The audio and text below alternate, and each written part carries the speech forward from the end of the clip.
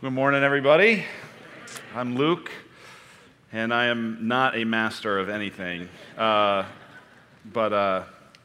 good to see you. I'm part of the teaching team here, and we're continuing our series in the book of Ephesians that we're plugging away through for most of the year. I got a great question last week from someone who was brand new to the church. Last week was their first time with us. They came at the 5, and this young man who's, I think, 24, 25, came up and introduced himself, and he grew up a little bit around church, but kind of faith has become something in the last year or so that God's gotten a hold of his life and is about to move in this area and blah, blah, blah, the whole story. But he asked me a great question. He said, how do I connect with God more in prayer?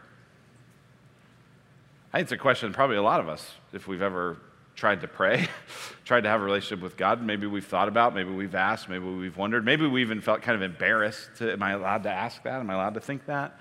But he was saying, I pray, and I sometimes just don't feel like I'm actually that close to God. Like I kind of do it, I know I'm supposed to do it, but sometimes it feels like my prayers sort of hit the ceiling, and I don't actually feel the closeness that I feel like people talk about. Anybody know what that's like? You've all been there. You've all thought that. You've wondered that. Maybe that's part of the reason we struggle to pray is because we feel like, well, I do this, and I kind of go through the motions of it, but this connection to God that people seem to talk about, I don't know if I have that. And so the first thing I told him was like, man, that is a great question. And you know you're not the only person that's ever wondered that. Like, that's a very normal question. It's not like, well, you must be on the outside of this God thing because you feel that way. No, that's how everybody who's on the inside of the God thing feels. And so I affirmed that it was a great question. And there's a lot of different ways you can answer that question, and a lot of different ways you could try to approach it. But what I said was, well, here's what I would do, is I would pray what God cares about. And one of the ways you know what God cares about is through the Scriptures. So I would pray the Scriptures. The Bible is actually filled with a number of places where the people of God pray. In fact, the book of Psalms is a whole book devoted to the prayers of the people of God. And so one of my favorite things to do, especially when I feel like I'm not really connecting with God, I'm not sure he's hearing me, I'm not sure that he really cares about the things I'm praying about, all of which is not true, right? God does hear me, God does care, God does know. But in those moments when I don't feel like it, one of the things I like to do is go to the Scriptures and just pray Scripture. Take a prayer that's in the Bible and pray it. Turn it into my own prayer. Articulate it in my own way. And I feel like when I do that, at least I know God will care about what I'm praying and God will be close to me. Now, if you struggle with that, there's another thing that you can do this summer. We actually have a 2-week class coming up called How to Pray. Pretty simple. If you're going to be around, we'd love to help you kind of build into that. That's something that's in your program, is information about that. But the reason I start with that question is because what we have today in this particular passage is a model prayer.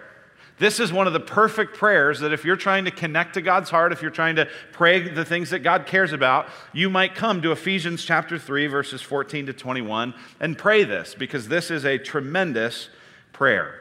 This passage in verses 14 to 21 is really a kind of hinge point in the book of Ephesians. The first part of the book is really kind of Paul praising God, and through his praising and praying about God, showing us some really deep and important theological truth. The back half of the book, chapters 4 to 6, are going to be really talking about how do we live out the realities that he talked about in chapters 1 to 3. So this prayer section in verses 14 to 21, the end of chapter 3, is this kind of hinge moment. It's this part that takes us to a new place. And so in order to understand this prayer, I think it's important that we get a little bit more of what Paul's been talking about in these last 3 chapters. This is helpful for some of you because you just weren't here for this series, and others of you, it's been so long that you're like, oh yeah, what do we talk about? What's been going on? So let me give you just a brief summary and overview of this. If you have your Bible, you can flip back a few swipes to Ephesians chapter 1. And chapter 1 is really Paul praising God and praying for the Ephesians. He began this way in chapter 1, verse 3. Blessed be the God and Father of our Lord Jesus Christ, who has blessed us in Christ with every spiritual blessing in the heavenly places. And he goes on this huge, long, run-on sentence praising God. It's fascinating to me, by the way, I think this is important, that Paul teaches theology. Paul teaches doctrine through praise, through affection. Paul does not say, well, here's these cold, distant truths about God. He says, no. Let me praise God in front of you. And as I praise God, you'll see what God's like. So he talks about how God's a God who chooses, and God's a God who redeems, and God's a God of grace, and God's a God in whom we have redemption through his blood, and God's a God who's uniting heaven and earth, and God is a God who has big plans for the world, who seals us with his Spirit. This is who God is, but Paul does that through praising God, and then he turns his attention to praying for the Ephesians in chapter 1, verse 15. He says, for this reason, because I've heard of your faith in the Lord Jesus and your love toward all the saints, I do not cease to give thanks for you, remembering you in my prayers. And so he prays for them that they'd be able to see how great God truly is. And then chapter 2 is this chapter that's about this reconciling gospel. We learn in the first part of chapter 2 that we were dead in our trespasses and sins, that we followed after the way of Satan, we followed after the way of the world, we followed after the way of our own flesh. And in the midst of that, God intervened. Look at what it says in chapter 2, verse 4. But God, two great words in the Bible. But God, being rich in mercy, because of the great love with which he loved us, even when we were dead in our trespasses, made us alive together with Christ. By grace you've been saved. And so that first part of Ephesians 2 is all about this vertical reconciliation, that sinners who only deserve punishment, who are by nature children of wrath like the rest of mankind, can, because of God's grace in Christ, be reconciled to God. That's glorious news. Then the second half of chapter 2 is about how this reconciliation doesn't just happen between us and God, but happens between us and one another. That the Gentiles and Jews who hated each other and were alienated from one another now are reconciled. Chapter 2, verse 13. But now, again, but God, but now, in Christ Jesus, you who were once far off have been brought near by the blood of Christ. And this reconciling is doing something powerful. It's not just reconciling individuals to God and individuals to one another, it's actually creating a new temple. And what Paul does in the end of chapter 2 is he uses language to describe the people of God as the new temple of God. The temple was the place where the glory of God dwelt. And now the church it is that new temple. Look at what it says in 2:19 and following. So then, you are no longer strangers and aliens, but you are fellow citizens with the saints and members of the household of God, built on the foundation of the apostles and prophets, Christ Jesus himself being the cornerstone. See how he's kind of using construction, temple type language? Verse 21, in whom the whole structure being joined together grows into a holy temple in the Lord. In him you also are being built together into a dwelling place for God by the Spirit. So God reconciles us with himself and reconciles us with one another across all kinds of ethnic and racial and other kinds of divides. Why? So that he can create a new temple, a dwelling place for God by the Spirit. That's what he said in chapter 2. Then we get to chapter 3, and look at how chapter 3 begins in verse 1.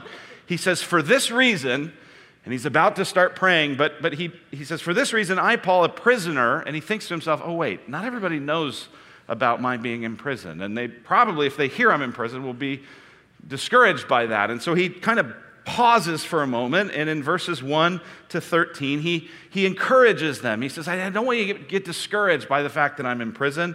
And he explains that. He says in verse 13, so I ask you not to lose heart over what I'm suffering for you, which is your glory. And then verse 14, he says, for this reason. He picks up where he was going to say. Remember, I've been talking about how you're the new temple of God. You're the new dwelling for God by the Spirit. And so for that reason, I'm going to pray for you.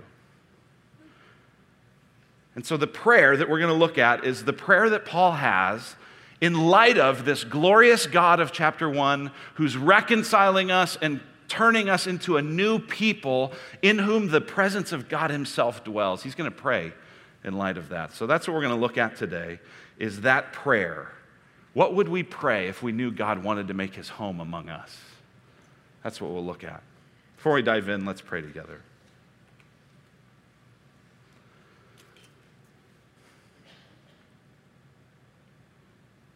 Father, give us the power of your Spirit.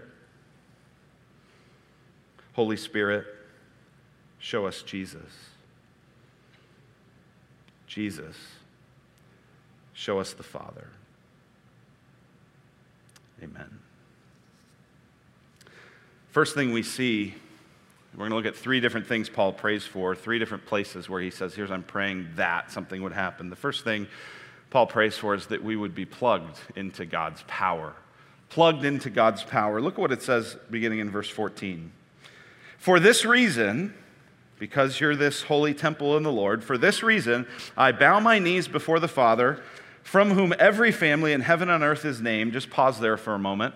We're familiar with the idea of people bowing to pray and bowing on their knees to pray. I don't know what sort of posture you use when you pray, if you get on your knees or if you just sit or if you stand or what you do. I don't think there's a like one right posture. But it's interesting because at this time, most people when they prayed in Paul's day would have prayed standing up. Not everybody. People often prayed on their knees, but most people would have prayed standing up. And so Paul's saying, I'm serious about this. Like, listen, Ephesians, I'm getting down on my knees, and I'm begging God for something for you. He says this, verse 16, I'm praying that, according to the riches of his glory, he may grant you to be strengthened with power through his Spirit in your inner being, so that Christ may dwell in your hearts through faith. The first thing that Paul prays for is that they would be plugged into God's power. Look at how he says it in verse 16, that according to the riches of his glory, so because God is rich and abundant in glory, I'm praying that he may grant you, pause there for just a moment, grant you, here's what this means, the power of God is a gift. It's a gift. It has to be granted. It's not something we can earn. A lot of us think that, I got to spend all my time sort of being impressive and working hard and doing a great job so that I can kind of earn access to God's power. No. That's a very magical way of thinking. That's how the people in Ephesus who are all caught up in magic and spells, that's how they would have thought. If I could just get the right kind of formulation of how I do this, then I would have access to powers. No. Paul says, no, I'm praying that God, who's rich in his glory, would give it to you, just as a gift, as his grace. It's a gift. I pray that he may grant you to be strengthened with power. I don't know if we think about this very often, but we need power. You know that you live in a hostile world? Think back over your week. What were the things that just kind of the normal parts of life, the normal parts of media you experienced, the normal kind of things that happened at your job? Were there a lot of things that were really pushing you into closeness with Jesus?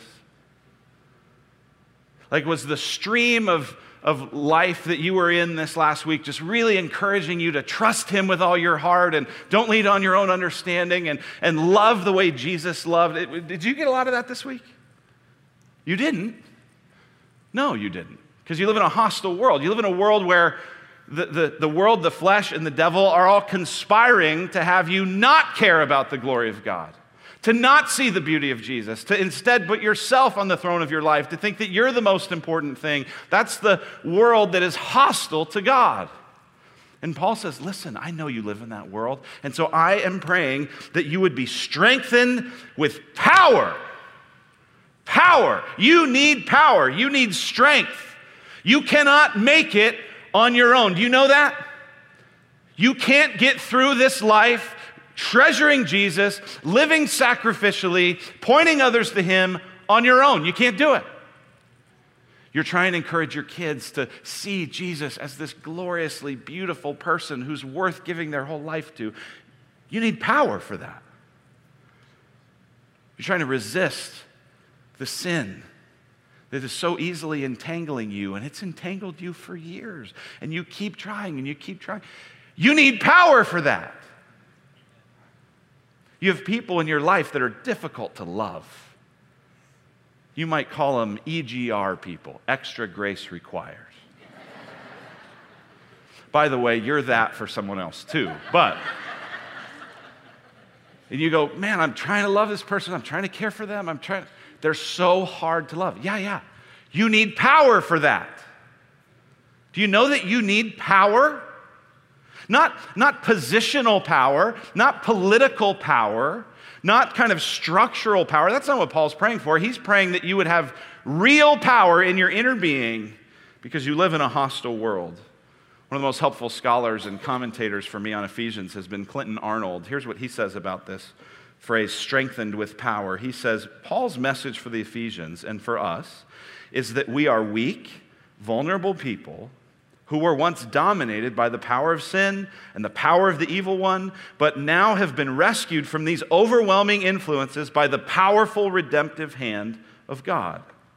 Yet, we remain weak and vulnerable people in and of ourselves.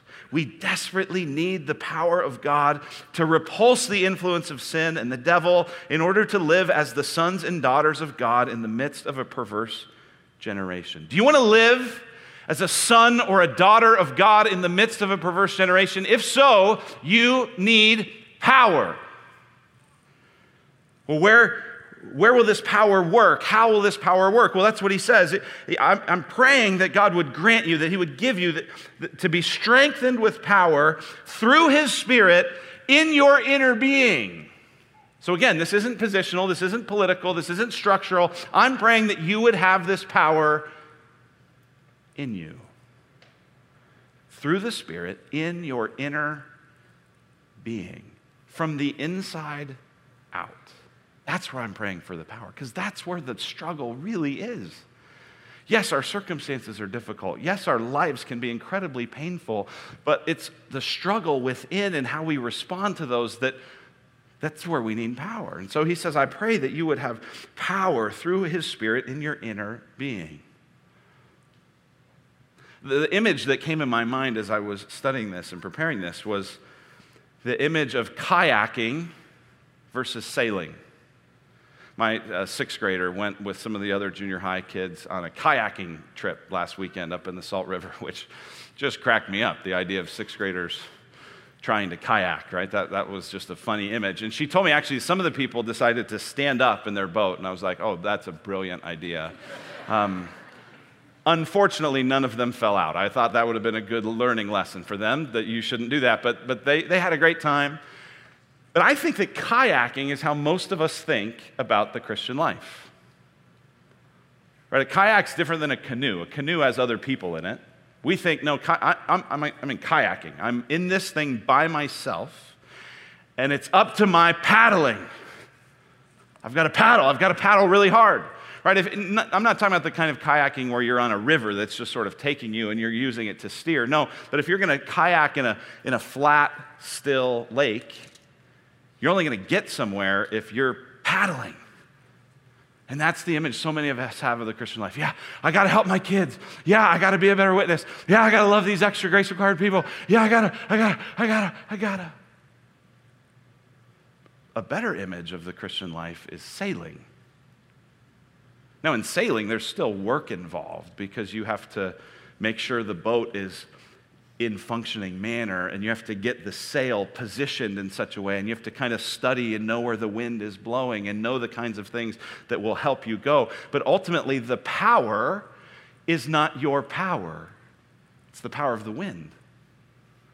That's the same thing in the Christian life. That's why Paul is saying, I'm praying that you would be strengthened with power, not so you can paddle as hard as you can, but so that you could set the sails and let God show up. Do you need God to show up? Pray that God would show up, that God would work, that God would move. Yes, there's some work to do to kind of get the sail situated, to say, Lord, I'm inviting you here, but then God's got to move. What's the goal of all of this? Well, Paul says, here's what it is. Here's why I want you to be strengthened with power through the Spirit in your inner being. Verse 17, so that Christ may dwell in your hearts through faith. Here's what I really want, is I want Christ to dwell in you. What's going to give you the ability to point your kids to a compelling, beautiful vision of Jesus? Christ in you. What's going to give you the ability to resist the sin that so easily entangles? Christ in you. What's going to give you the endurance and the patience to keep loving the person who requires extra grace? Christ in you. He says, I pray all this so that Christ may dwell in your hearts through faith. Now, there's two Greek words that there's two words Paul could have used for dwell. The first word is a word that describes kind of a temporary dwelling, like you might dwell in a hotel or you might dwell at a friend's house to visit. And there's another word that describes a more permanent dwelling. So rather than a hotel, it's more like a home. And that's the word Paul uses here. He's saying, I'm praying that Christ would make his home in you, that he would dwell with you permanently, that this wouldn't just be kind of an occasional visit from Jesus, but that he would dwell in your heart, and that happens through faith. All of this is Paul saying, listen, here's what I'm praying. I'm praying that you'd be plugged into God's power. You need God's power so that you can have Christ in your life and live into this reality that I've been teaching you, he says. There's a second thing he prays, though. He prays that we would be lavished with God's love. Lavished with God's love. Look in the middle of verse 17. Here's our second that. Here's his second request. That you, being rooted and grounded in love, may have strength to comprehend with all the saints what is the breadth and length and height and depth, and to know the love of Christ that surpasses knowledge. My summary of that prayer is Paul saying, I'm praying that you would be lavished with God's love. That's where he begins. He says that you, being rooted and grounded in love. The imagery is interesting here. He uses a plant imagery and a construction imagery. So rooted is the idea of trees having deep roots. He's saying, I want the deep roots, the things that helps you keep going in the midst of a storm, that helps you stand, that helps you flourish, that helps you bear fruit. I pray that the roots of your life would be love. The love of God to you, your love to him, your love for one another, that being rooted in love and also being grounded in love. Grounded is this construction term. It's the idea of a foundation. God willing, in the next month or so, they'll be pouring the foundation on our property next door. It'll be so cool. That'll be fun. Yeah. Pray that they do a good job of it. Right? Because some of you have had this, where you've had foundation issues in your house. Maybe there got water underneath it, or it was built on a particular kind of place where the land shifts, or whatever it is. I mean, it's not a minor thing. It messes up the whole thing that is built on top of it. Right? The foundation's really important. And so Paul's saying, listen, I'm praying that you would have roots in love, but I'm also praying you'd be grounded in love. That love, the love of God in particular, would be the thing that everything else is built on. That being rooted and grounded in love, you may have strength to comprehend. That word comprehend could also be translated grasp. Right? Think about it. When you really comprehend something, oh, I grasp that, I get that. But this word is also used in the scriptures to describe a city being captured, being grasped, being overtaken. Here's what he's saying. He's saying, I'm praying that you would have the strength to capture something. That this would really sink in a profound way. Well, what is it? To comprehend with all the saints. By the way, that's important. We're not just kayaking in a boat by ourselves, but we're part of a community. We experience the love of God not just individually, but together, collectively, with all the saints. What is the breadth and length and height and depth? This four-dimensional love of God. He's saying, I'm praying that you would have the strength to grasp it, to get it, to understand it. Being rooted and grounded in love, that you would have strength to grasp the breadth, the length, the height, the depth. I love how John Stott, another commentator on Ephesians, here's what he says about this. He says, the love of Christ is broad enough to encompass all mankind, especially Jews and Gentiles, which is the theme of these chapters. So broad enough to encompass all mankind, long enough to last for eternity, deep enough to reach the most degraded sinner, and high enough to exalt him to heaven. That's the love of God. You can't exhaust it. You can't stop it. It is bigger, it is greater, it is deeper, it is longer, it is wider, it is higher than you could ever imagine. And Paul's saying, but I'm praying that you would grasp it, that you would get that. In fact, this is what he continues. He says, and to know the love of Christ that surpasses knowledge. That's when you know you get it. You're not just kind of cognitively saying, yeah, I know that, but you actually know it. You know the difference? Or like if we kind of passed out a test here with one question on it, most of you, even those of you who wouldn't consider yourselves Christians, you would pass the test, right? Because we'd put a test out and it would say, does God love people? Yes. You know it. That's not what Paul's saying. Paul's saying, I'm praying that you would know it, that you would experience it. This is not just cognitive, this is experiential. This is that you would have a taste, that you would have an experience of God's love for you. I think about it this way. As you know, you all clapped earlier. I graduated last Monday, and that was pretty cool. It's funny. I feel like there's all the high schoolers, and then there's grown men graduating, and it's sort of funny. But I graduated, and my dad was there, and I've had a good relationship with my dad. My dad has told me for my whole life that he loves me, so I know my dad loves me. But there was a moment after the graduation before we kind of said goodbye, and he was catching a flight the next day, and where he looked me in the eye, and he put his hand kind of back around my head. He rubbed his fingers through my hair. He said, I'm proud of you, son. I love you. Now, I knew he loved me.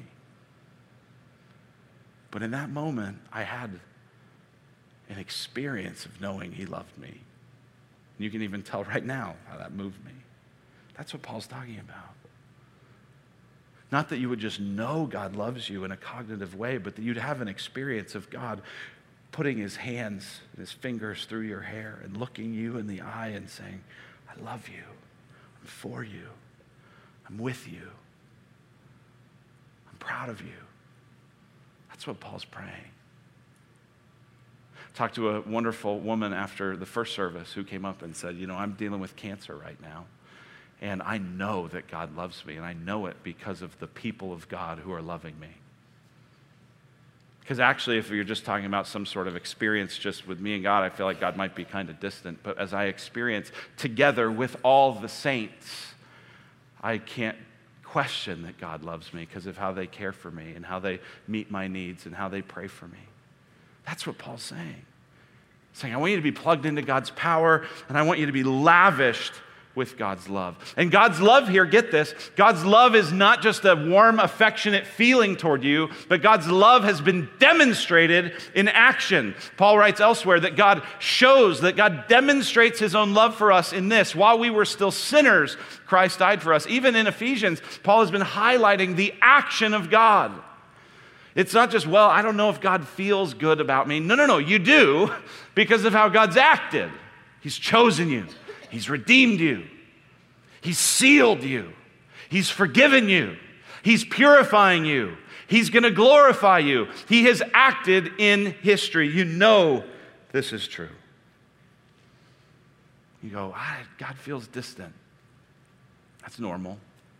It's okay. Pray that you'd be plugged into his power and lavished with his love. But there's one more thing to pray.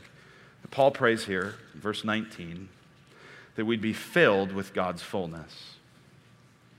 Filled with God's fullness.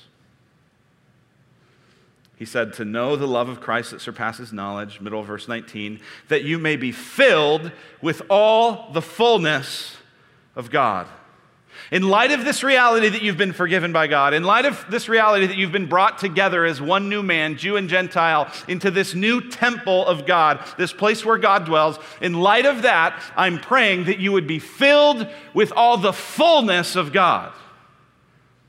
Now, we can just read that and think about this for a moment. The fullness of God. How full is the fullness of God? Unquantifiably full. So if we're filled with the fullness of God, is there anything that could even help us get our minds around this, that could help us understand a vision for this perhaps? Yes, there is. The book of Exodus and the book of 1 Kings both describe moments where the people of Israel, as instructed by God, had built these dwelling places for God. In Exodus 40, a tabernacle. In 1 Kings 8, a temple. Look at what it says in those passages. In Exodus 40, it says, "Then the cloud covered the tent of meeting," that's the tabernacle, "and the glory of the Lord filled the tabernacle. And Moses was not able to enter the tent of meeting because the cloud settled on it, and the glory of the Lord filled the tabernacle." The tabernacle was this kind of temporary, portable temple that the people of Israel had as they navigated the wilderness. And this is saying the glory of the Lord filled it so much that Moses was like, I just can't go in there. And I don't know if it's like, I can't go in there because the glory of the Lord is so holy that he'll kill me on accident. Like he'll just, if I bump into it, I'll die because it's so weighty and glorious. Or is it like, it's full, there's no room. I can't get it. Like I tried to get in, but like the pressure on the door, I couldn't get in because the glory of the Lord's filling. I don't know. But that's an image. If it's full, you get the same image in 1 Kings 8. "And when the priests came out of the holy place, a cloud filled the house of the Lord, so that the priests could not stand to minister because of the cloud. For the glory of the Lord filled the house of the Lord." So, get this. This has to be what Paul's drawing on. He's saying, I'm praying that you would be filled with all the fullness of God. Why would he pray that? Because you're the new temple. You, plural, people of God in Christ, the church is the new temple. Sometimes people will talk about they'll say, hey, your body's a temple of the Holy Spirit, which is usually them trying to get you to exercise, right? You've heard that maybe if you've been around church. Your body's the temple of the Holy Spirit. You should eat better and you should work out more. Right? You're the temple of the Holy Spirit. Maybe that's true, that you should eat better and exercise more. But when the Bible talks about your body being a temple, it's not so you would do more sit-ups.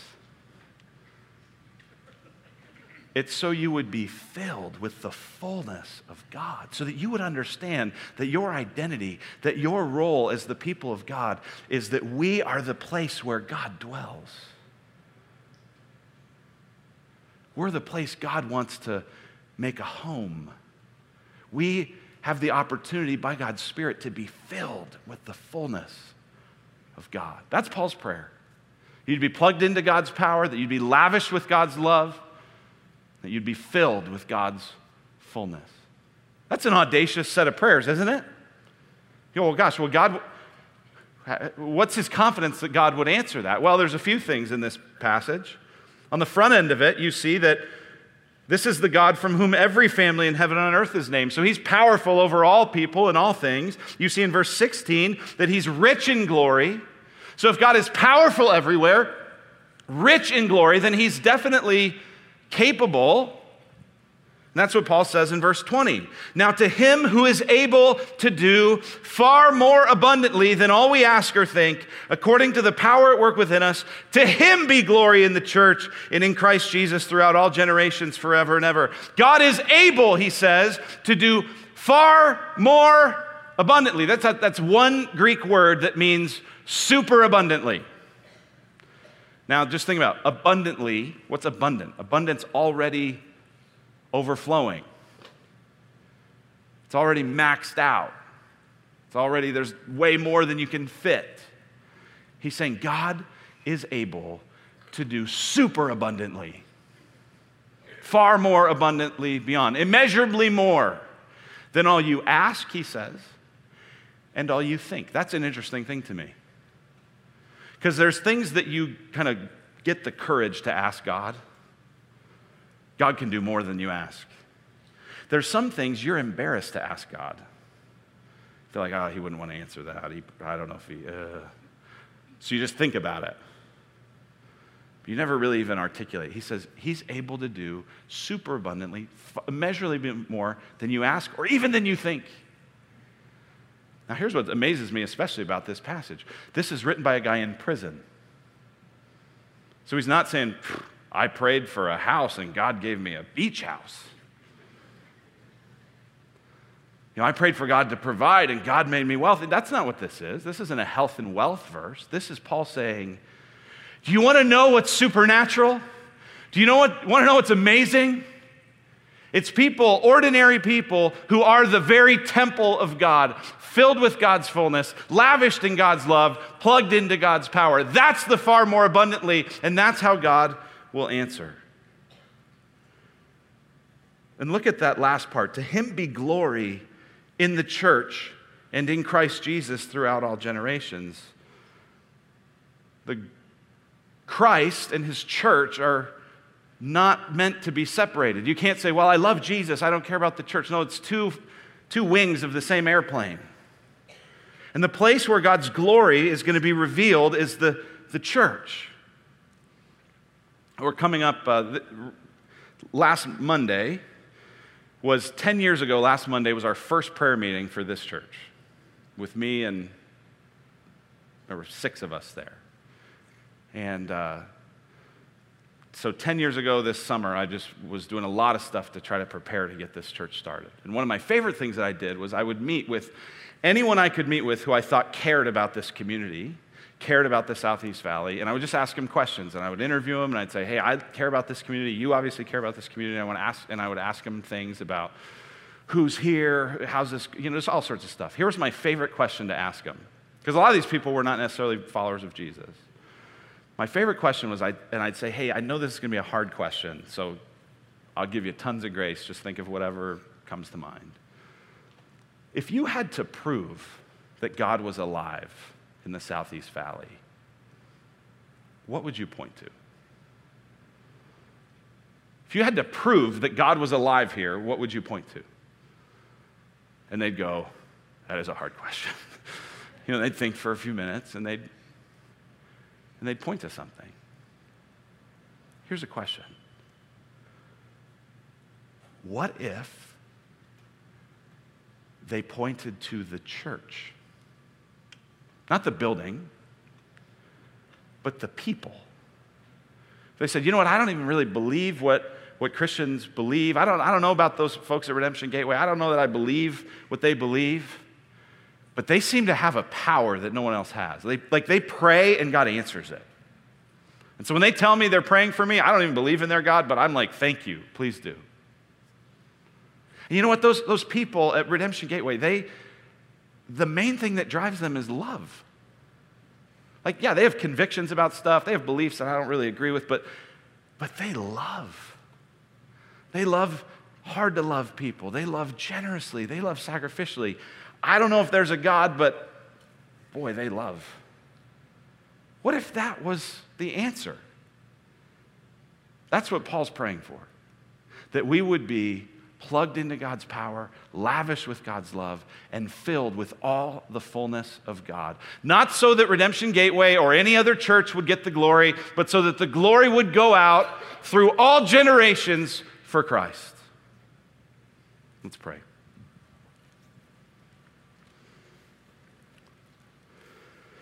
Father, we pray that according to the riches of your glory, you would give us the gift of being strengthened with your power, that power would start on the inside and transform us. Jesus, thank you that you want to dwell with us permanently in our hearts through faith.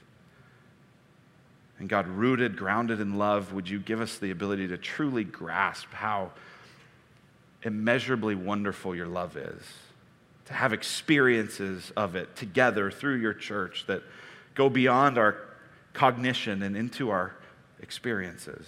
God, fill us with your fullness. God, we pray even now that we would be evidence that you are in fact alive in this community. We pray it in Christ's name. Amen.